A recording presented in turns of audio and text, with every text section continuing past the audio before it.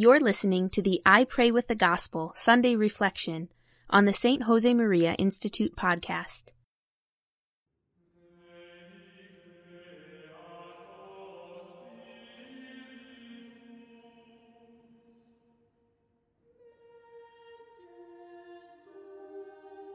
In the name of the Father, and of the Son, and of the Holy Spirit. Amen. My Lord and my God, I firmly believe that you are here, that you see me, that you hear me. I adore you with profound reverence. I ask your pardon for my sins, and the grace to make this time of prayer fruitful. My Immaculate Mother, Saint Joseph, my Father and Lord, my guardian angel, intercede for me. The 21st Sunday in Ordinary Time. A reading from the Gospel of Luke, chapter 13. Someone said to Jesus, "Lord, will those who are saved be few?" And he said to them, "Strive to enter by the narrow door, for many, I tell you, will seek to enter and will not be able.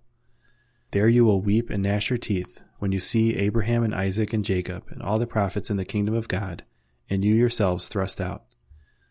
Behold, some are last who will be first, and some are first who will be last." When they asked Jesus if those being saved were many or few, Jesus didn't give a number, but a warning. It is not going to be easy. The door is narrow. Many will try to get through, but will not be able.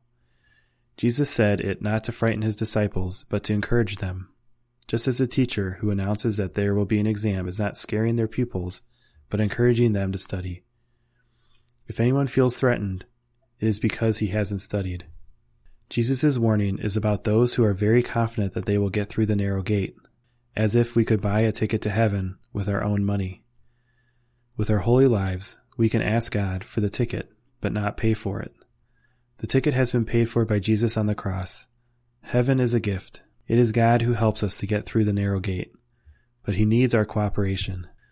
What we can do is always small, but God needs that in order to help us to enter heaven. During this year of mercy, we need to remind people that God is committed to seeing us in heaven. He just needs our commitment to let him do it. No one is allowed to despair. In St. Paul's letter to Timothy, he reminds us that God desires all men to be saved and to come to the knowledge of the truth. He wants with all his might and with all his blood and with all his heart to save everyone, but they have to want to be saved. Our mistakes don't matter, only his mercy matters. A catechist was explaining the story of Judas and how he hanged himself. Then he asked one of the children, "If you had betrayed Jesus, would you hang yourself?" "Of course," replied one of the child, to the astonishment of the catechist. "I would hang myself," continued the child, "from the neck of Jesus to beg for forgiveness." Mary, Mother of Mercy, help me to bring many to the gates of heaven. Jesus will push them in. I thank you, my God, for the good resolutions, affections, and inspirations that you have communicated to me in this meditation. I ask your help to put them into effect. My Immaculate Mother, Saint Joseph, my Father and Lord, my guardian angel, intercede for me. In the name of the Father, and of the Son, and of the Holy Spirit. Amen. For the full text of today's reflection and other spiritual resources, visit the St. Josemaria Institute at stjosemaria.org.